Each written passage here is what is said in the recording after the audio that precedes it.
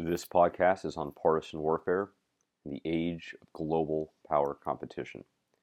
What do I mean by partisan?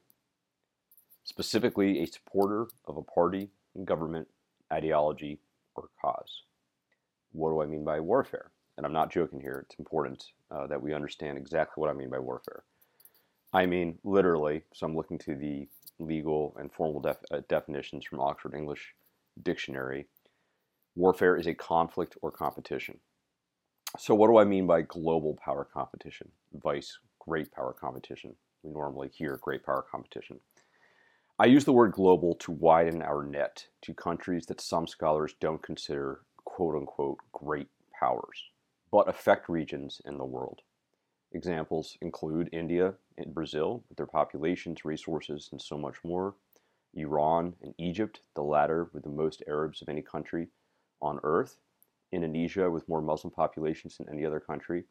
Powerhouses of Japan and Germany, who some scholars still today consider to have far more enduring global strategic influence than Russia, despite Russia's aging arsenal, and China, despite China's exploding economy, because Germany and Japan have values and business practices that stabilize markets and continue to endure despite market upticks and economic collapses. Their endurance and resilience in education and legal systems make Germany and Japan truly global powers in the minds of some scholars. So that's just an example of what I mean when I say global power competition, to include regional powers, to include people that have great effects. So we're not just talking about Russia, China, and the United States. And going back to the term partisan warfare, I chose the term to denote the actors on all sides of a battle space of where global power competition occurs. This applies to everything from low-risk stabilization missions to countering violent extremism missions, all the way up to and including actual active kinetic guerrilla warfare. Essentially, I'm using partisan warfare to mean what some scholars used to call political warfare. This latter term is hotly debated, so using partisan warfare is a sort of get-out-of-jail-free card for me. I would challenge us, though, to think of partisan warfare, or let's call it political warfare now in this podcast, not as gray zone operations, not as hybrid warfare, but instead as just international politics as normal, or the norm, where humans as political creatures live, always between a fictional and theoretical so-called peace and a fictional and theoretical so-called total war. If we take to heart NDU's Dr. Sean McFate's interpretation of 4th century BCE India's Kautilya, who we read last September, that politics is war by other means, an inverse of Clausewitz's hypothesis, then even great power competition is just political warfare, or just international politics as normal. The lessons from the Max Boot reading can be equally applicable to most competition and conflict when global powers are in the stadium of a third country or region. Thematically and theory-wise, much of the study of guerrilla warfare can apply to how we can think about conducting information warfare. That is a strong foundational narrative, being highly flexible and going past the tired tropes of typical dime education. In seminar on Tuesday for Lesson 14, we will have a small group case study along with some questions. It refers to the announcement of the troop withdrawal from Afghanistan that's supposed to occur this September. For those who are new to the topics surrounding Afghanistan, so this includes issues such as Chinese and Russian and Iranian power plays in Afghanistan and Afghan neighbors. Of course, Iran is an Afghan neighbor. Well, so is China, but influencing its other neighbors. India's influence, importantly, numerous violent extremist organizations, numerous insurgencies, numerous tribal coalitions that are fighting, a Kabul government that has little influence in most of Afghanistan, geographically speaking, a quasi-mutilated Deobandi schools with tens of thousands of uninitiated Taliban student foot soldiers in Pakistan, narcotics trade, stabilization missions, clan warfare, intelligence challenges, communications challenges, and influence challenges. So for those new to Afghanistan, we will have a Reader's Digest of the major players and issues, a short handout, if you will, that we hope you find helpful. You're going to be asked to chisel out a foundational narrative. Okay? I didn't say create, I said chisel out a foundational narrative. The foundational narratives, they already exist. It's a matter of you finding them, perhaps taking different parts away and burying it raw. This is a core belief that already exists. Perhaps it hasn't been described well yet. Perhaps it's dormant and hasn't been expressed yet. Think of any narrative plan as a tree. The foundational narrative will be your entire root system. The stronger the roots, the taller and wider your sub-narratives, or what I'll just call narratives, are. Of course, the foundational narrative is the root. The narrative plans and execution, they are the branches and the trunk of the tree, what's above ground.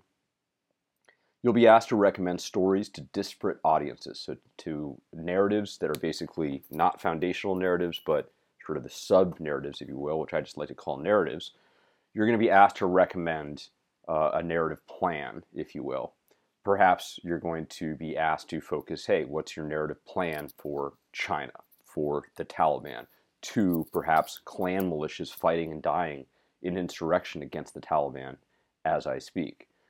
Perhaps to U.S. and allied wounded veterans, to Putin, and more. And of course, there is really one interconnected global information environment, arguably. So if you have a story for U.S. and U.K. wounded veterans, for example, we must assume that story or that narrative will almost also immediately hit the airwaves and be exploited all over the world. And any story to the Taliban will be picked up by small hometown newspapers in the United States as well. And yes, those small newspapers still exist. In some cases, they thrive.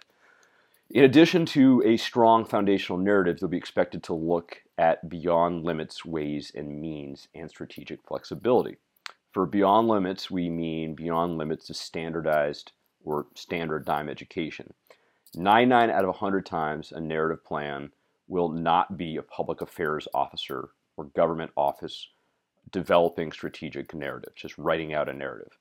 Perhaps we can execute a narrative plan by, with, and through legitimate subnational governance systems that are trusted, perhaps through faith leaders, businesses, artists, more. Perhaps you will find campaigns already underway. This is a best practice. And all we really need to do is subtly amplify or simply get out of the way, report, and observe. For flexibility, first, a strong core foundational narrative will allow you to do more and be flexible in your information strategy. If it's short and simple, you'll be able to recognize or develop narrative plans for disparate audiences fairly quickly. Or perhaps you want to take more of a marketing approach and use test audiences. So this is where your flexibility comes from. I would not recommend that for this case study. I don't think it's as we'll talk about on Tuesday, at least in my seminar, it's not particularly appropriate. But that is one way that you can gain flexibility with a narrative plan. So I also want to get rid of some terms and some words. I want us to try to exorcise them before we come onto campus or dial in Tuesday morning. So please try to avoid using the following terms, or use them to keep it to a minimum. Message, messaging. IO is a tactical staff coordination position. But mostly what I don't want to hear is what's the message, instead of deep thought and dialogue on what core foundational narratives already exist that reflect reality, that reflect power, that reflect identity, that reflect purpose, that reflect meaning, and that reflect the audience up front. And no, I'm not actually going to get angry if you use these terms, but I'm definitely not going to buy you that coffee or beer I owe you. Just all silliness aside, though. All you need for this case study is the course. Each taught lesson, so that's 12 lessons thus far. The first lesson was considered an admin lesson. Each lesson has direct relevance. So from population analysis to the study of intelligence, to information and global power competition, to persuasion, to stabilization, to trust. I think you'll be greatly helped by bringing the course syllabus and any seminar notes you might have to the lesson on Tuesday. I think for this last podcast, for this last taught lesson of IWS, I say last taught lesson because, of course, lesson 15 next week, that comprises our student presentations, importantly. So there won't be a plenary or a lecture or something along those lines.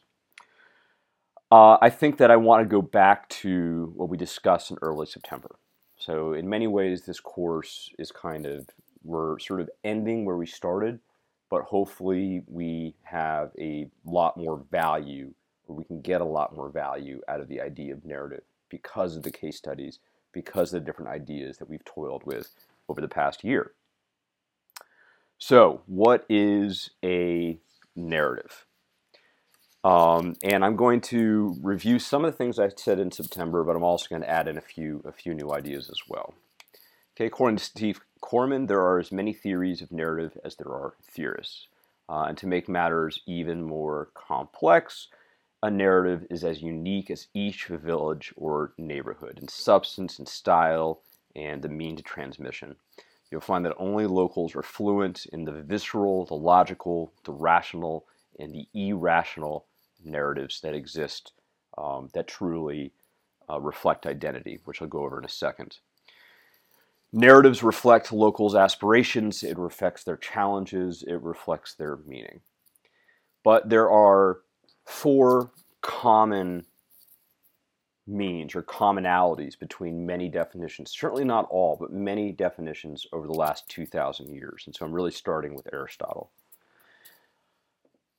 The first of 4 is identity. A narrative reflects the identity of a community, of a nation, of a people. It expresses a group's accomplishments, challenges, and ambitions. It can comprise deep-seated ideologies, belief systems, history, and language. And it can emerge without necessarily conscious design. Number 2, a strategic narrative may offer meaning. During developing events, a narrative allows a community to gauge meaning. It allows recognition amidst outsiders in neighboring communities. Through trust, words, visual motifs, and repetition, narratives naturally strengthen.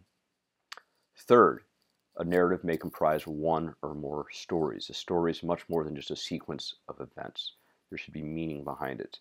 And if we're going to study the story, we want to study the content, the storyteller, the storytelling craft, the means of transmission, how it's received, how it's understood, and perhaps how it changes people's beliefs or deepens people's beliefs or simply re-engages those beliefs. There's a lot of, throughout the last 2,000 years and really well before that, but I'm just looking at literature from basically Aristotle through today, there's a lot of debate over the importance of structure and plot. So we have a lot of folks who believe structure and plot are not very important. So I'd like to look to some popular contemporary authors. So like Stephen King often talks about how he distrusts plot. F. Scott Fitzgerald talked about character is plot. So the character is the most important thing. Forget plot, forget structure, forget having a beginning, middle, and end. Act 1, 2, and 3, etc.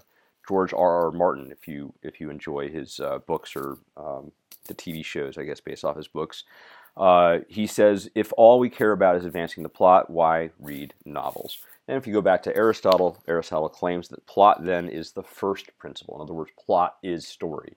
So you have a lot of opposing views, and you can see this from some of the great movie makers even today, where you see that some of them are slaves to the plot, others are not at all. It's kind of driven by character. In the case of like Martin Scorsese, he'll have a plot that'll end like 30 minutes into the movie, and the movie will just go on. Okay, so the fourth, in addition to reflecting identity, offering meaning, and comprising 1 or more stories, a narrative may be used with purpose. And that's oftentimes to influence, to inform, or to persuade. Unfortunately, there's no formula, but there are some common traits for historically successful narratives. And the let's see, 1, 2, 3, 4, 5, 6. There's 6 traits that I think are going to be of special importance for this lesson, for lesson 14 and the Afghanistan case study. Deeds. Coherence. Counter versus master narrative. Of course, we want that master narrative. We don't want to just counter narratives, if you will. Reflection of audience. Credibility. And then as one jumble, brevity, clarity, and simplicity. So short and simple. So deeds, coherence, master, reflection of audience, credibility, and simplicity, brevity, and clarity. So what is a foundational narrative? So I've talked about what a narrative is. A foundational narrative is something we talk about a lot, but sometimes I don't think we've actually in any lesson compared a foundational narrative to a normal narrative, or what some people call sub-narrative. Well, foundational narrative is just simply a special kind of narrative. Specifically, it is a narrative that is to say it has a story or comprises one or more stories. It reflects identity, it holds meaning, and it can be used with purpose.